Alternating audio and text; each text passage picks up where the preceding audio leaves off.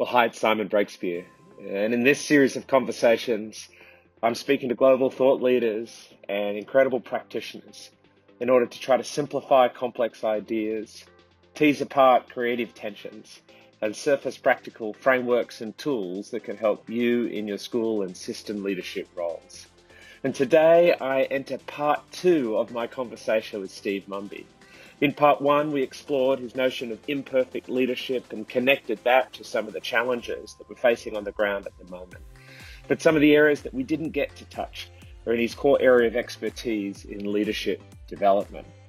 Over the last 4 or 5 years or so in both my research work and practice, I too have been trying to explore what we know from the literature and what we can do in practice in the area of systematically developing more and better school leaders. And so I really do hope that you enjoy this part of the conversation. We explore the elements of effective school leadership development. We tease apart what it is we're actually trying to develop through those processes and provide some practical advice to both those providing school leadership development and for those who want to develop themselves. I bring you my conversation with Steve Mumby. Well, I'm here again with the wonderful Steve Mumby, who kindly accepted my offer. I think it was a bit of a voluntold to come back for another round of conversation. And so, Steve, thanks for coming back and making some time. How are things with you? How are you weathering this current challenge? Well, first of all, it's great to talk with you again, Simon. And yes, it's a challenging time here in the UK. We're still in the middle of lockdown, unlike Australia, which is starting to loosen up a bit. But some big issues still to play on, and schools are thinking about reopening in the next 2 weeks for some groups, and that's a big challenge for school leaders, of course. Yeah, and it's just so much uncertainty. Just before we were setting up this conversation, I was in a dialogue with some school leaders in Victoria, and one seasoned professional said to me, "Simon, I can't tell you how many times I've said, hey, this isn't my first rodeo. I've seen this before, and as a school leader, confidently make decisions about next steps." And she said, "I'm going into next week and I have not seen this before, and I'm really not sure necessarily what's coming and the decisions I'm going to have to make." And there really is this sense of even deeply expert leaders with deep experience are trying to navigate this sense of constant uncertainty. So they're doing it incredibly here, often with changing timelines and things that have to be done at very short notice. But I would say it's taking a toll. I agree. They're well outside the comfort zone. There's no manual. But they're showing great courage and bravery as well as operational and strategic thinking. And of course, they're trying to reassure their staff and the children, so that they can create a safe environment for learning. And of course, I think one of the big challenges for school leaders is, right at the heart of their thinking is protection of staff and children. Do no harm, but don't put their children or staff in harm's way. That's right at the heart of what they do to avoid harming their staff and children. And here, in the current situation here in the UK, they're really wrestling with that. How do they create a safe environment that doesn't put their children or their staff in harm's way? Yeah, they're really, really difficult tensions. And I'd sort of build on that as well in the sense of bringing people back, but not really sure necessarily the state that they're in. Some, of course, might have some enthusiasm of being back together as a community, but there's also a sense of people have been running on adrenaline for a long time. It might even be some level of apprehension, not just at the safety concerns, but how do we do this communal thing together? And then lastly, one leader said to me, normally when we've been apart, Simon, our natural playbook is to get everyone together. They kind of describe when you come back after a long holiday break, staff coming together and often in close proximity, often around a meal, sharing what's happened, maybe announcing some weddings or some babies or some promotions. And there's this sort of collective coming together in a very tight way as a way of reforming quickly. And they're just talking about, well, how do we come back and get into this collective work again whilst actually separating the adults so much more. And so really is, uncharted territory and outside of anyone's domain of expertise. Yeah, and of course, school leaders want to be inclusive. That's part of our instincts. Not to have some students back and not others, or some staff working and not others. Yes. So again, it makes it very difficult to create an environment which is positive when you're excluding some people and including others. Yeah, I couldn't agree more. So look, acknowledging this context, Steve, one of the things that we wanted to dig into in our last conversation, and we got a little bit carried away in a good way into some of the other things we were exploring together, is this area of leadership development. And clearly in the last couple of months, if one thing has stood out, it's the incredible need and influence of quality collective leadership. But I know that school leadership development is something that you've thought deeply about, both in theory, research, and also practice. Can you just give a quick context of some of the things in your role, in your roles that have been mostly about leadership development? And then I'm hoping we can sort of explore together the why of leadership development, the who, the what, and the how over the next little while or so. But, just to kick off, what are the key influences for you around thinking about and practicing the area of leadership development? Well, to be honest, I hadn't thought much about leadership development until I became chief executive of the national organisation in England that was responsible for leadership development. Yep. And then I had to think a lot about leadership development because that was my role, to help to develop school leaders across England with my colleagues at the National College for School Leadership. And so I had to get my head around it an awful lot. I suppose a few observations I'd make is I felt that I couldn't encourage others to develop themselves as leaders unless I modeled that myself. Yeah. I couldn't, as CEO of the National College for School Leadership, expect school leaders to behave in a certain way and for me not to behave in that kind of way. So I constantly, in that role, had to try to model or reflect in my own leadership the issues we were encouraging school principals to lead. And that was quite challenging. And sometimes I'd be making a speech about leadership, which I did quite a lot of in that role. Yep. And I'd be talking as much to myself as I would be to school leaders about, what the leadership challenge is. You're speaking at the same time you're saying to yourself, listen up to this guy. He's got some good things to say. Yeah. So it became deeply personal for me hard for me to call upon others to step up unless I was stepping up. Hard for me to call upon others to be authentic unless I was authentic, etc., etc. So that was, I think this idea of modeling leadership is so important. We'll maybe come back to that. Yeah. And I suppose the other thing, as chief executive at the National College, we gradually moved away from a leadership development program, which was mainly taught, yes, towards a much more blended approach to leadership development. And we had this notion, eventually, there are 5 things that make up effective leadership development. And the first was a chance to lead. Okay. We learn to be leaders by leading. And if you want to develop leadership in your school or organization, give people a chance to lead. That's fundamental, and it's the most powerful way in which we learn, but it's not sufficient. The second thing we said is a chance to lead with some feedback. Okay. So a mentor or a coach or a line manager or a colleague whose job it is to give you feedback on your leadership, who sees you in action and can give you some feedback in an ongoing way, is crucial for improvement. The third thing we said was the really important one, was the exposure to leadership in other contexts. Because if all you see in context, or if all you see is one kind of leadership, that could be great leadership, it could be mediocre leadership.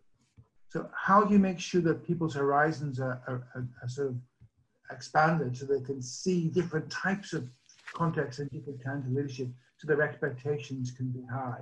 And was that both educational, sorry to jump in, but is that both educational, non-educational in your mind? In my mind, it is, yeah. Yeah. In my Okay. mind, Well, it is. we might delve into that a little bit further. Take us to number 4. And number 4 was exposure to research, case studies, materials, Mm-hmm. evidence of what works. So obviously that's more the taught and the research-based aspect of leadership development programs. Mm. And I think possibly we underemphasized that in the end and should have emphasized that a bit more. And then finally, a chance to discuss what you're learning in an ongoing way with colleagues, with peers. Mm-hmm. So you can just explore it together and make sense of it. So those 5 things: a chance to lead with feedback ongoing, exposure to leadership in other contexts, research, evidence, case studies, learning materials, and a chance to discuss with colleagues what you're learning. Yeah, I think that's a really practical framework to kick off. And, I think about in both of our work in supporting some large scale leadership development, whether for you formerly with National College, but also in the work we've both done here, you deeply with Bastow Institute in Victoria, the both of us in New South Wales with the School Leadership Institute here, and other programs that we've supported in different parts of the world. There's a sense that from a programmatic perspective of governments investing around systems support of leadership, these things make sense. But they also make sense to me, mate, just from a personal perspective. If I'm a teacher leader, a middle leader, maybe a deputy principal, assistant principal, I kind of like these 5 as well as a bit of a checklist of, have I got the key ingredients at the moment going for my own ongoing development? Have I got a chance to lead and maybe lead beyond my comfort zone? Am I getting feedback from relevant experts? Am I exposing myself outside the context, or have I maybe been in the same educational context a little bit too long? Am I building my knowledge base, both in the research synthesis, but also case studies and that emerging practice? And am I systematically in deep dialogue and discussion with colleagues to sense make? I mean, I reckon that's a pretty powerful list, both for governments investing in programs, but also for leaders to check in. Do I have those active ingredients for ongoing growth and development? I agree, absolutely. It works at all levels. Hey, so let's explore a couple of things, maybe at the individual level, the why of investing in leadership development, whether it's our own leadership development or our colleagues, or thinking all the way through to leading across an entire jurisdiction or system. It sort of might seem self-evident, but, why do you think over the last little while there's been an increasing focus from government and from different education systems to invest in school leadership? I mean, I know that the investing in teaching quality and teaching professional practice and the quality of teaching has been a big driver for a while, but there really has been this uptick in the last little while about school leadership development. So what do you reckon is driving that at the moment? Well, I think it's a really important point, and we're seeing more and more states and countries and systems developing school leadership institutes or school leadership academies, and investing resource in school leadership development. And I think there's one reason why this is happening is because governments are trying to improve outcomes for children, and most are very, very rarely meet a minister or senior official in an education system that doesn't want the education system to get better and for children to get better outcomes. And they kind of make up these policies in their offices that they think they're going to try and improve outcomes. And then they find that it's a long way from a decision in an office in headquarters to changing the practice of a teacher in a classroom. But unless what they initiate does change the practice of a teacher in a classroom, it's not going to have much of an impact on outcomes.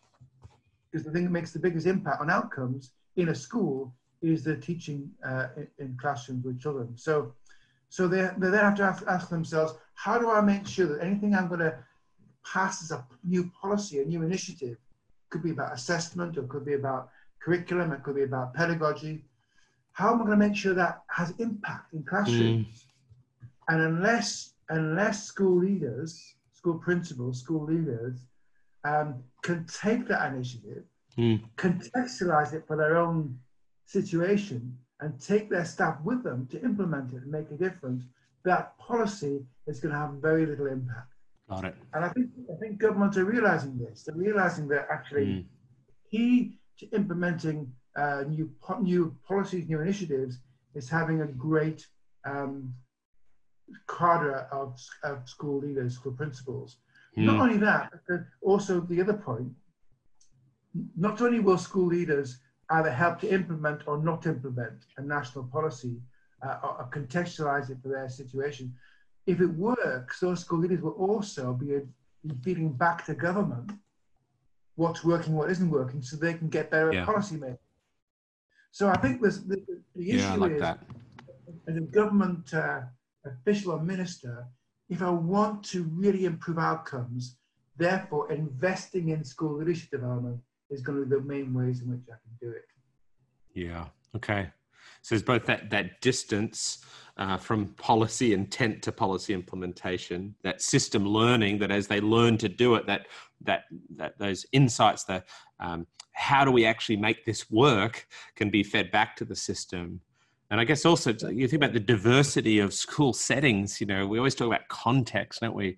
My home system, my public school system here in New South Wales is 2,200 schools. And we cover a huge area with unbelievable diversity. We've got 500 plus small schools with teaching principals, other huge schools with many thousands of students. And so how do you, implement policy intent across that diversity? Well, you need local leaders who get it, but then can do that adaptive work of making it work in their context. And I think we're seeing more and more of that. And that's why investing in leadership development, so leaders can have that expertise, not just to follow orders, but actually to think through what would work in their context. Hey, what about if I bring it down a level, Steve? I bring it out of, thinking about maybe a system leader, thinking about large scale change across lots of schools. What about if I'm a head teacher, if I'm a principal, deputy principal, assistant principal? I know we use lots of different terms across systems, but what would be the case for them investing in leadership development within their own institution, even if their government or broader system leaders aren't necessarily offering those opportunities? There's a bit of a tension here, to be honest, because sometimes in England, when I was at the National College, we used to get this issue: why should my school invest in training and developing an assistant head teacher or deputy principal if, as a result of it, they're going to go and lead another school, not the school? In fact, you'll make them more employable. They might leave quicker. Yeah. So we're investing money and they go and do it somewhere else. My response to that was always, if you invest in your people and develop them, you may lose some, but others will want to come and work with you. Oh, if you don't invest in your people, you might lose them for other reasons because they get fed up and want to go. So I'd rather have people who are developing and learning and even if I lose quite a few of them, they'd have an entrenched, stuck school of people who aren't given opportunities to learn and develop. Well, there's that old saying, isn't there, Steve? People say, well, what happens if I invest in them and they leave? And you say, well, what happens if you don't invest in them and they stay? But what I've seen in a couple of systems now is sometimes you find all these principals who all sort of talk about their time under a certain head teacher, a certain principal in the past. And I call these schools sort of talent magnets or talent incubators. And it's quite strange that sometimes when a leader really gets this in their mind, over a decade or so, many people come and build their career with that leader and then go out and lead their own school or go and take a promotion elsewhere. And, one of the helpful frameworks I've thought about from this actually comes from Reid Hoffman and Ben Casnocha. They talk about an idea of a tour of duty. Don't get me wrong, this is not any kind of active military duty. It's more of a conversation between senior leaders and those they're investing in that says, look, we know we're not going to work our entire careers together, and be the kind of person with real leadership capability and aspirations. I don't want you to stay here long term. but let's maybe have an upfront conversation about what we could do together over a couple of years. You know, maybe it's a 2-year horizon, 3-year horizon, 5 to 7 year horizon. And say during that time, there's sort of a bit of a social contract. The idea that senior leader will systematically invest, maybe along the lines of your 5 core areas, and that aspirational leader, that emerging leader coming through in good faith says, well, look, you know, unless something really changes, I'm going to do my tour with you. I'll do this 2 or 3 years. You know, I'll do that transformation that really needs to happen in this faculty or team. I'll see this agenda through. And I kind of like this idea of course, not a binding agreement, but sort of this social contract of over a medium period of time, that co-investment. And it can be a really healthy way to sort of set some parameters and some expectations around co-investing and doing great work together, but knowing that we probably won't end our careers together. I think that's a great example. And I'm sure all of us are aware of school leaders who've operated like that. And it's very, very powerful. But I think this idea of how you develop talent in your own school is a really, really important one and quite a challenging one. I know you've done quite a bit of thinking on this yourself, Sam. What are your views on talent management and growing leadership talent within a school? Well, I suppose, you know, one of the simple things particularly around identification is that many of the people with probably some of the underlying character and personality dispositions that might be most relevant to kind of future successful leadership often don't put themselves forward. And perhaps there's others who have a tendency to rush towards putting themselves forward for leadership. And so, you know, one of the things I would say is if we just leave it to happen naturally, the identification process is one, we probably just won't have enough people putting themselves forward for leadership.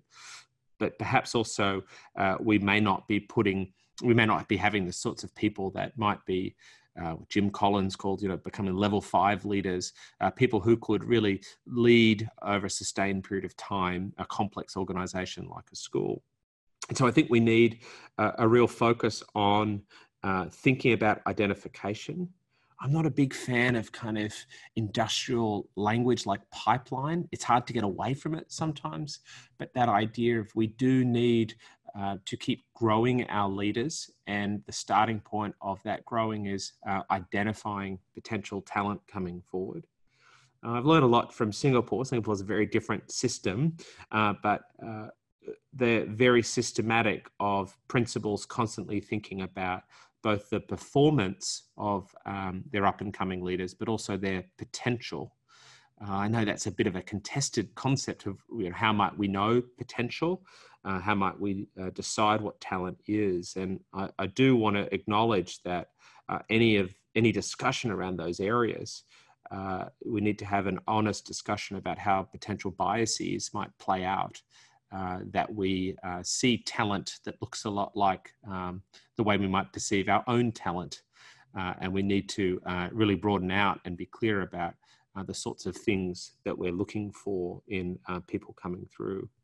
You know, yeah. So what about you? Like, how did you think about identification, you know, whether it's in programs or others? We've had thoughts about this in New South Wales of, you know, trying to get to levels of people talking about their own self-awareness, you know, their awareness of who they are, their strengths. They're also aware of some of their weaknesses, their willingness to seek feedback. You know, there's things here that you think, you know, these sort of underlying qualities and dispositions could set someone up for moving on that path. A few things on this, Simon. First of all, when I was at the National College of School Leadership, internally, we used to have a system for all our staff, everyone from clerical staff, back office staff, people who are working in the front line with leadership development, etc. It was a big organization. Every member of staff did 360 feedback annually. Wow. Because that was helped us to make sure it was a values-based organization. So you couldn't thrive at the National College if your colleagues didn't think you were living the values. And the other thing we did at the National College was we looked at performance and potential, okay, not just performance. Now, again, I agree with you. It's easy to get into bias in these respects, but we did do a lot of moderation of that, and challenge each other on whether we were being sort of just trying to reinvent ourselves in thinking about other people's potential. And it was quite a powerful moderation process to look at both performance and potential and identify people who we wanted to develop to the next stage, who had the potential to grow. And of course, some of that was self-identification, but some of it was not. And I want to make this point. Whenever you step up into leadership and a leadership role, wherever that is in an organization, what you're often doing is doing less of something you know you're good at in order to do something you think you might be good at, but you're not sure. Yeah. And that is why it's so important that those who lead organizations or lead schools encourage people to step up, give them some confidence. Otherwise, I'm with you. Step up and others don't. I think that it's, I guess where I'm jumping in here is this idea of you've got to get them to step up, but also how they can interpret or make meaning from that experience of what it's like to turn up into a role and to be doing, as you said, more of the things you don't know how to do, and have that experience of having lower levels of fluency, if you like, in your daily work. And I think when I'm talking to aspiring leaders, particularly say aspiring principals, aspiring middle level leaders, they'll often sort of talk about that imposter syndrome of maybe I wasn't the right person for this because, I don't seem to know what I'm doing most of the time. And helping people realize, well, actually, maybe just early in the process here, and helping them, I think, interpret early on and make meaning that doesn't necessarily lead them to the conclusion that they weren't a good fit. They're just early in the process.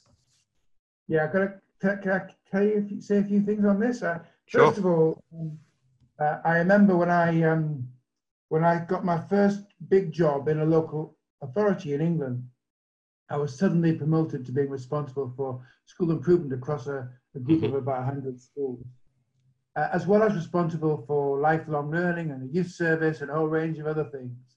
And I was out of my depth, and I wasn't doing the job very well. And eventually I decided I was doing it so badly, I'd tell my boss I was going to resign and that he should get someone better. Mm-hmm. Yeah, I think we've talked about this before. Yeah. I went to see it. And I said, I'm going to resign because I'm letting you down. I'm not doing the job well enough. And at that point, my boss had my future career in the palm of his hand, because if he'd said, you're right, I think you should go, I accept your resignation, that would have changed my life. Instead, he said, resignation not accepted. And he fought in for me. And I ended up being really good at that job. I ended up excelling in that job. Yeah. But at that moment, my boss could have gone either way. And he decided to invest in me and put help in. And it was worth it because I ended up delivering for him.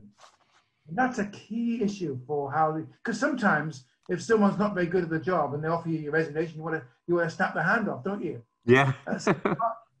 It's hard to get that judgment right. So he got that right with me. He knew that I had it with help. I wasn't doing the job very well at the time, but with help, I could.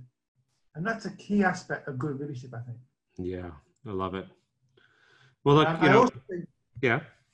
Imperfect Leadership, that we talked last time about my book, Imperfect Leadership. Again, this is where imperfect leadership comes into its own, because if you think that you have to be a perfect leader, if you're the boss, you think everyone else has to be perfect too. Yeah. And you sort of dismiss people as not the finished product. They're not ready for leadership. They're not ready for leadership. They're not ready for leadership. They're not the finished product. But actually, if you realize that nobody is the finished product, everyone is on a learning journey, including yourself. And you've got areas for improvement and development too as a leader. You're far more likely to encourage others to step up than dismiss them as being not ready. Yeah. All right. Well, Steve, we've kind of thought a little bit about the why of investment in both our own leadership journeys and also thinking about the who, who should see themselves as a leader. How do you both self-identify and put yourself forward? How do those in senior roles take on the role of spotting potential, investing in potential, helping people interpret some of that early doubt and push forward. Let's get into the what. And so many people think about, oh, I'm going to invest in my own leadership capabilities. Maybe they're thinking about signing up for a Masters of Educational Leadership, or they're thinking about some sort of programmatic offering of some sort. Or maybe there's other people out there who are literally thinking about running forms of leadership development for their middle level and teacher level leaders within their school or a broader cluster of schools. So, I'd be interested in your view of kind of when we develop leadership, and particularly leadership for school leaders, what are we actually trying to develop? And I know you've been doing a bit of thinking about this and some writing, and we've had a couple of dialogues back and forth about domain-specific knowledge and skills that might be required, and then also generic leadership skills. And just wondering, where's your thinking landing on this, either the combination or the tension between what should be prioritized, the domain-specific and the generic? I think this is a really, really interesting issue, and something I've been thinking quite a lot of in recent months. Mm-hmm. I think, first of all, on the whole, I think that perhaps leadership development programs for school leaders have been a bit too generic sometimes. They've been focusing on how you lead teams, how you build trust, how you develop a vision, how you have difficult conversations, etc. And not enough sometimes on what great school improvement looks like, mm-hmm. How to set up a behavior management system that works, or what a good curriculum might be and how you might implement it. And I think that it's really, really important that if we're going to develop school leaders, whether that's middle leaders or senior leaders or principals, we focus on the domain in which they're operating and make it relevant and real to them with real issues that they're likely to come across mm-hmm. in their work. And I think we haven't done enough of that in the past in some leadership development programs. And so I'm applauding the thinking that's trying to say, okay, what are the complex problems that most leaders have to deal with over their time as leaders in schools? And can we begin to get under the skin of that and unpack that and discuss on leadership development programs what those issues are and what different leaders might do around the content, not just around the process. So what good teaching looks like and how you might ensure it happens across your school. So those kind of issues. And I also think because we haven't emphasized that enough, we've tended to think that leaders are kind of born, not made, and you can't learn to be an effective leader because you've got to have a certain kind of personality first. You've got to be a charismatic person, or you've got to have extrovert. But actually, if you think that it's about domain-specific expertise, it's about understanding what good schools look like and how to get them to be good. If it's about things you can learn and work on and improve on, then it makes it open to a wider group of people to be leaders who mightn't see themselves as charismatic or transformational, but are prepared to develop the expertise as to how to make a school better. So I think there's a real something really positive about this idea of focusing on domain-specific expertise and getting under the skin of what good teaching and learning looks like and how you make it happen. I know people like Viviane Robinson have been writing some excellent stuff on this. But I do think there's a danger that we might go too far the other way. I think it's all about domain-specific. And I worry about that too. So I think unless you invest, for example, unless you invest in how you develop trust amongst your team, senior team, unless you deliberately and proactively go about trying to do that and to build those relationships and build that trust, it may not happen. And you may think actually it's just a byproduct of doing some work together. It's not just a byproduct of doing some work together. You have to proactively go out of your way to do processes that help to develop trust. And unless we look at some of those generic issues as well, we might miss out and just think it's about content expertise and not process expertise. So I think there are certain generic skills that do travel with nuance from one context to another. As someone who's led organizations with very different domains. I was a director of education in a local authority, then I was a chief executive of the National College of School Leadership, and then I was chief executive of an international organization called Education Development Trust. Quite different domains. Yeah, different contexts. Yeah. Very different contexts. I know that some leadership skills travel. I didn't have to start from scratch learning how to chair a meeting or learning how to build a team. Mm-hmm. So I think it's about balance here. I applaud the new focus on domain specific. I think it's right that we get rid of this notion that everyone has to be a hero leader or a transformational leader. Yeah. We look at the expertise of doing the job. But I also think we shouldn't lose sight of the generic skills aspect too. We need to get some balance. Yeah, it's an interesting one, isn't it? As people trying to get a grip on what do we mean by effective school leadership. And once we start describing capabilities, a lot of systems have written frameworks, and you would have seen 101 frameworks in the last decade trying to pin down what is it that we want leaders to know, to do, to understand, maybe even to be. And there's many different ones. Here in Australia, we've got our AITSL, Australian Institute for Teaching and School Leadership. We have some principle standards that try to tease this apart. I've looked a lot at the Ontario standards for leadership. And, you know, there's different frameworks. Every system has sort of been developing frameworks. But here we're trying to get to the core of, what do we need our leaders to be able to do? It's very hard to design leadership development, isn't it? Unless you've actually got clarity of the capabilities. Vivianne's work, Vivianne Robinson, from University of Auckland, she obviously tried to capture 3 of the key capabilities that I've heard her talk about and I've spoken with her about. And she gets to that, the using of the knowledge, which gets to that domain-specific knowledge, the solving of complex problems. And she's really developed some very sophisticated thinking there, particularly around deep analysis of what's the real problem to be solved. And then she's always pushed, Steve, your exact point on that, the building of relational trust. And I think, it's a pretty elegant solution, that idea of the using of the knowledge, the solving complex problems, and the building relational trust. It ports pretty well across different areas. But I would say, it's important for us, isn't it, to keep this field of what is it that is worth investing in? What is it that we're actually trying to develop? A contested space. And it's been interesting watching a growing discourse and discussion around the importance of domain-specific knowledge. What do you reckon?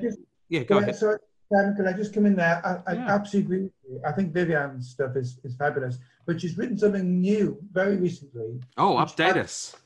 You've got a 4th dimension to it. Mm-hmm. She's talking not just about those 3 things. She's also talking about what she calls virtues, which is about doing the right thing in the right way. It's the ethical side of leadership. It's not just about values, because values can be theoretical. Okay. She calls them virtues because it's actually doing rather than thinking. It's behaving rather than having the values. So it's behaving in a way that's true to your values. I think that's a really important dimension. Yeah, me too. I think at the moment, in different education systems, there's some big ethical issues. And I think the idea of leaders choosing to do the right thing rather than the wrong thing, flexing their ethical muscle, wrestling with issues which are gray areas and working out what the right thing is to do, what the ethical thing is to do, is a really interesting aspect of this. And I applaud the fact that Vivianne's added virtues to a list of other 3 things. I love it. I hate to tell you, but as the father of 3 young kids, Frozen 2 is coming to mind here, Steve. This may not have hit your movie list yet, but there is a song, and the key driver of one of those songs is "Do the Next Right Thing." Do the next right thing. And my 4-year-old daughter, I think, would be proud that I'm bringing some of the things she's exposed me to into our dialogue here. But there is that thing of do the next right thing. Don't just pontificate about values and moral imperative, but be a certain way and act it. And I like this, sort of broadening out again, both the returning to deep things, deep things that humans have wrestled with for many thousands of years about virtues and what it is to be a leader that can make impact and to serve and to do the right thing. And then there's also this growing focus on the domain-specific area, which really draws on a lot of the literature of expertise and the concepts around building up mental models, sophisticated schema in our long-term memory. And then as we build out more sophisticated knowledge, we're able to guide action in real time. The chess master who, because he or she has built up those mental models of all the different gameplay and all the different organizations, can make the right call at the right time. And I understand why there's that real need to focus on domain specific things, like really deeply understanding cognitive science and its implications, understanding what it actually looks like to do high quality teacher development. These shouldn't be just things that are broad and generic, but they require deep knowledge. Even if you're going to improve literacy and you don't deeply understand, phonemic awareness and phonological awareness and fluency, vocab comprehension, and can't get into that detail, it's very hard to think that you're going to guide practice improvement. So it makes sense to me, and I'm glad we're getting a head around some of that expertise literature, but I also like that we're going back into the wisdom literature of virtues. Completely agree with you about this. I think it should be applauded that we're really pushing, that some leadership programs are really pushing on this. So yeah. In terms of the notion of expertise. Have you ever read the book, Why Should Anyone Be Led by You, by Goffey and Jones? I think it's a really good book. It came out in 2010. And it says there are two reasons why people will want to follow you as a leader. And the first and the most important one is that you are authentic and genuine and honest and not playing games and you make your mistakes. But there's a second reason why people want to follow you, because they think you know what you're doing. Actually, you've got some expertise and you've got some credibility. And I think that sums up actually what we're saying here. That you've got to, if you lead a school, you've got to understand what good teaching and school improvement and looks like and how to develop it, as well as being authentic and genuine so people want to follow you. It's good. I think it gives a good framework for both those who are designing leadership programs, whether they be larger programs, or also those who are just taking care of their own patch as a senior leader within a school, thinking about, well, what am I seeking to develop in the leaders in my school? But I think also for all of us, as we think about areas that we want to keep developing in our own leadership capability, you and I included, that idea of that authentic and genuine, the self, the virtues, the character, the being, I'd throw in there as well, Robert Keegan's idea of self-authoring, and then also what you do, what you're trying to do, you have competence, and you have those knowledge structures to the point of not just knowing about them, but knowing how to put them into action in real time within your context. Can I raise one more issue, Simon, I wanted to mention earlier about developing talent? Okay. One of the things I think leaders sometimes don't do is they don't put their senior staff or their up and coming leaders into very difficult situations because they want to protect them. So they see themselves, because they are the principal or the CEO or whatever, that they should do the really tough things themselves because they get paid more money, and they should protect their staff from doing these very tough things. Got it. The trouble is that how are these staff going to learn how to do the tough things if they're not given a chance to have a go? So it might be about dealing with a difficult meeting of parents, or it might be a school board meeting, or it might be a big budget issue, or it might be a very difficult performance discussion. But unless with help, leaders are given a chance to have a go at this, how are they going to learn to do it? Role play only takes you so far. And I think that sometimes leaders, for different reasons, are not giving their colleagues who they're leading a chance to have a go at some of these really difficult things with help, with coaching, with support, with mentoring. And what I find interesting is the really good leaders have that. You were talking earlier about having that kind of contract Yeah. You're gonna develop in this organization, and I'm going to give you those opportunities.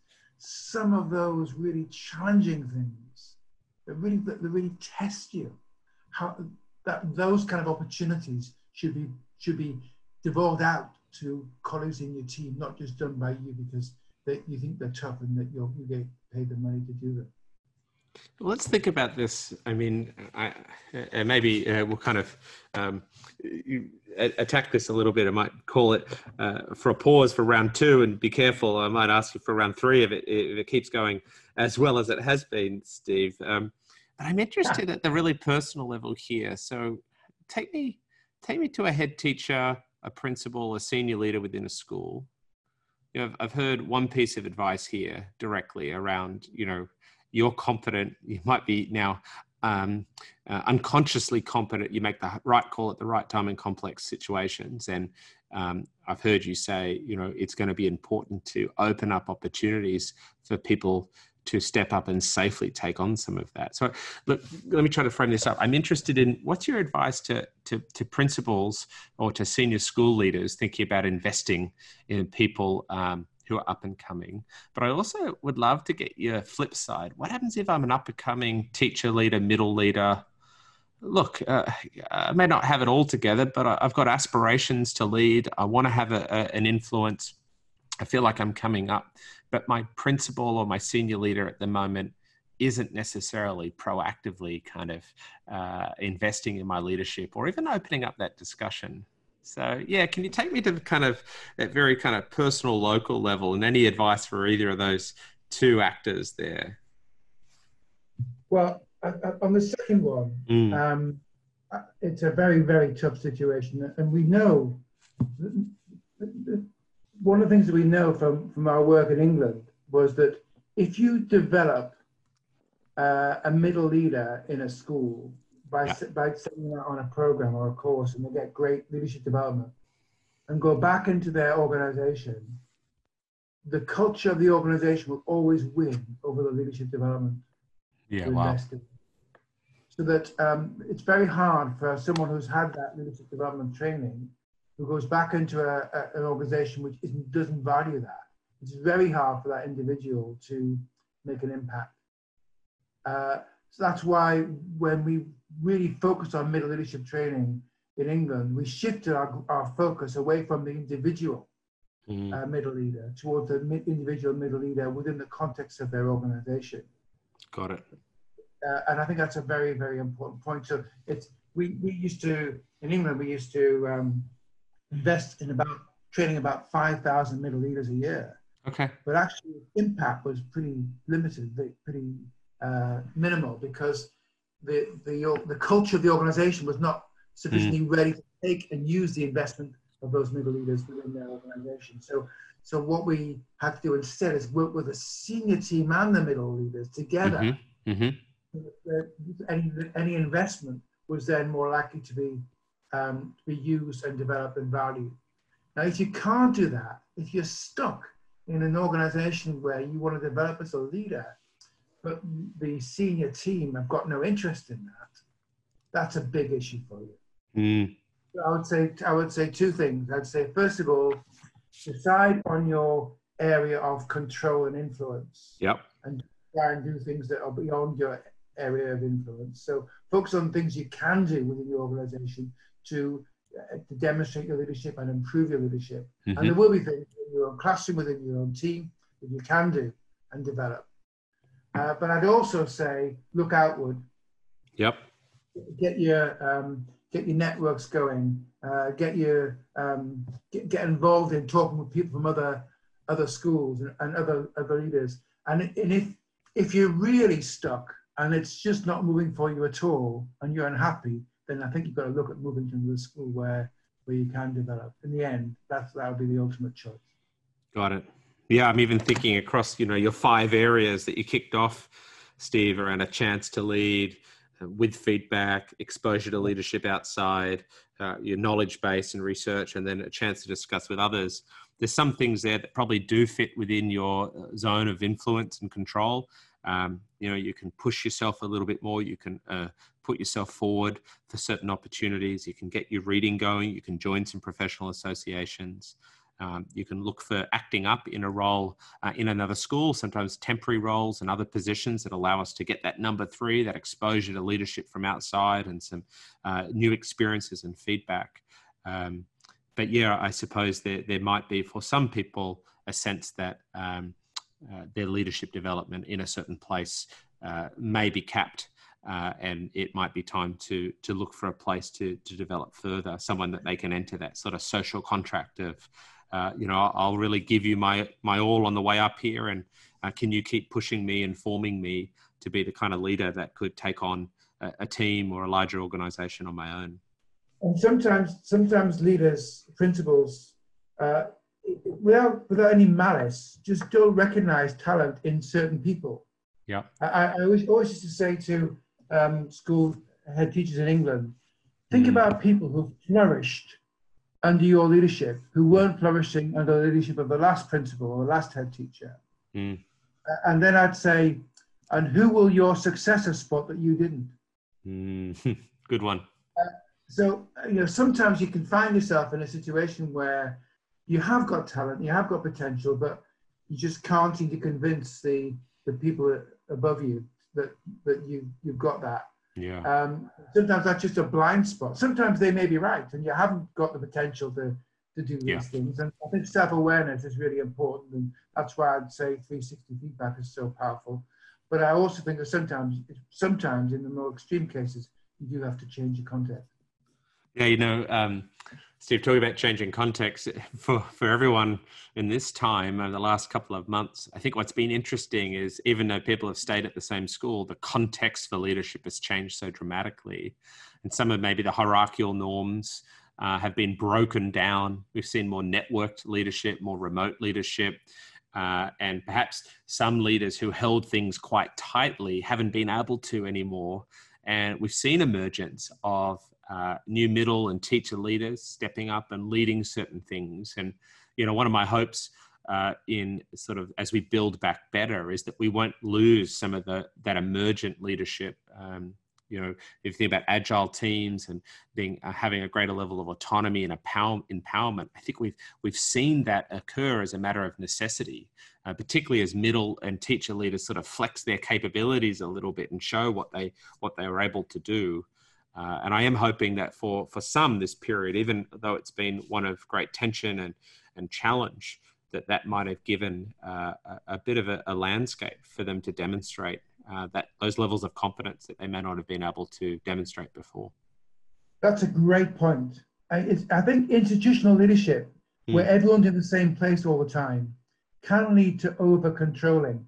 And I think if you find that you're now in a dispersed situation where you're not seeing people every day, you have to have a different approach to leadership. It has to be more trusting.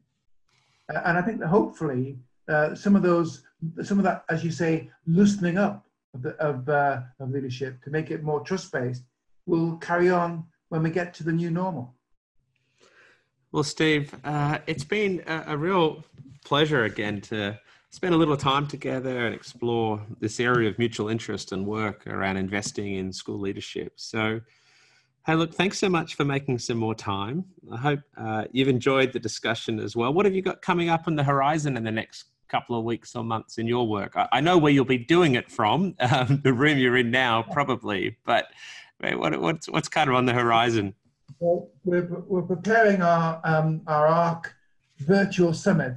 ARC is 8 different education systems from around the world. Ministers and professional associations coming together to share what they're learning from their own system and from others. We're going to do this virtually this year, so we're planning for that to use Zoom to bring people in from Uruguay and Nova Scotia and Iceland and Finland and Scotland and Wales and other parts. Fantastic. So we're just preparing. And now also I'm working on a new speech about leading in a pandemic, looking at what school leaders are doing in these very challenging times, but also what lessons we can learn or not learn from what our statewide and national leaders have been doing and how they've led the pandemic. So I'm just trying to put that keynote speech together at the moment, Simon. Well, it sure sounds like you won't be sitting around through the next few weeks of isolation, finding something else to watch on Netflix, Steve. You have a fair amount to... Before we go, what are you working on?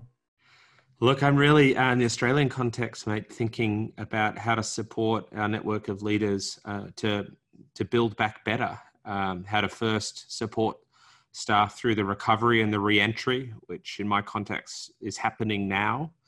I think a little bit about, you think about someone who's done a deep dive, and if they come up too quickly, and there's a little bit about that they've been deep and suddenly they're being asked to come up quick and quicker than they were told even a few weeks ago.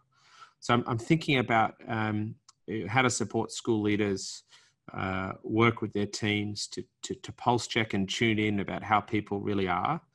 And then I've been thinking about this idea of this opportunity phase that will emerge, and a 3-phase, so 3 parts to that. So I've been trying to think about how to help people learn, which involves both just documenting what happened, and then trying to make sense of it. Secondly, to cleanse. So how do we get to the essential things that we want to take forward? And then to weave. So this idea of the through lines of the new, but also connecting to the best of what's made our school history and culture special before all this happened. So I don't have any easy answers on that one, Steve, but because of the speed at which we're moving, that's the work. All right, mate. Well, stay safe, stay connected at a distance, and thanks again for making some time to connect. I can't wait to see you in person at some point, and digitally, no doubt, pretty soon. Steve, all the best. Enjoying the privilege. Thank you, Simon. Thank you, brother. Bye. Bye.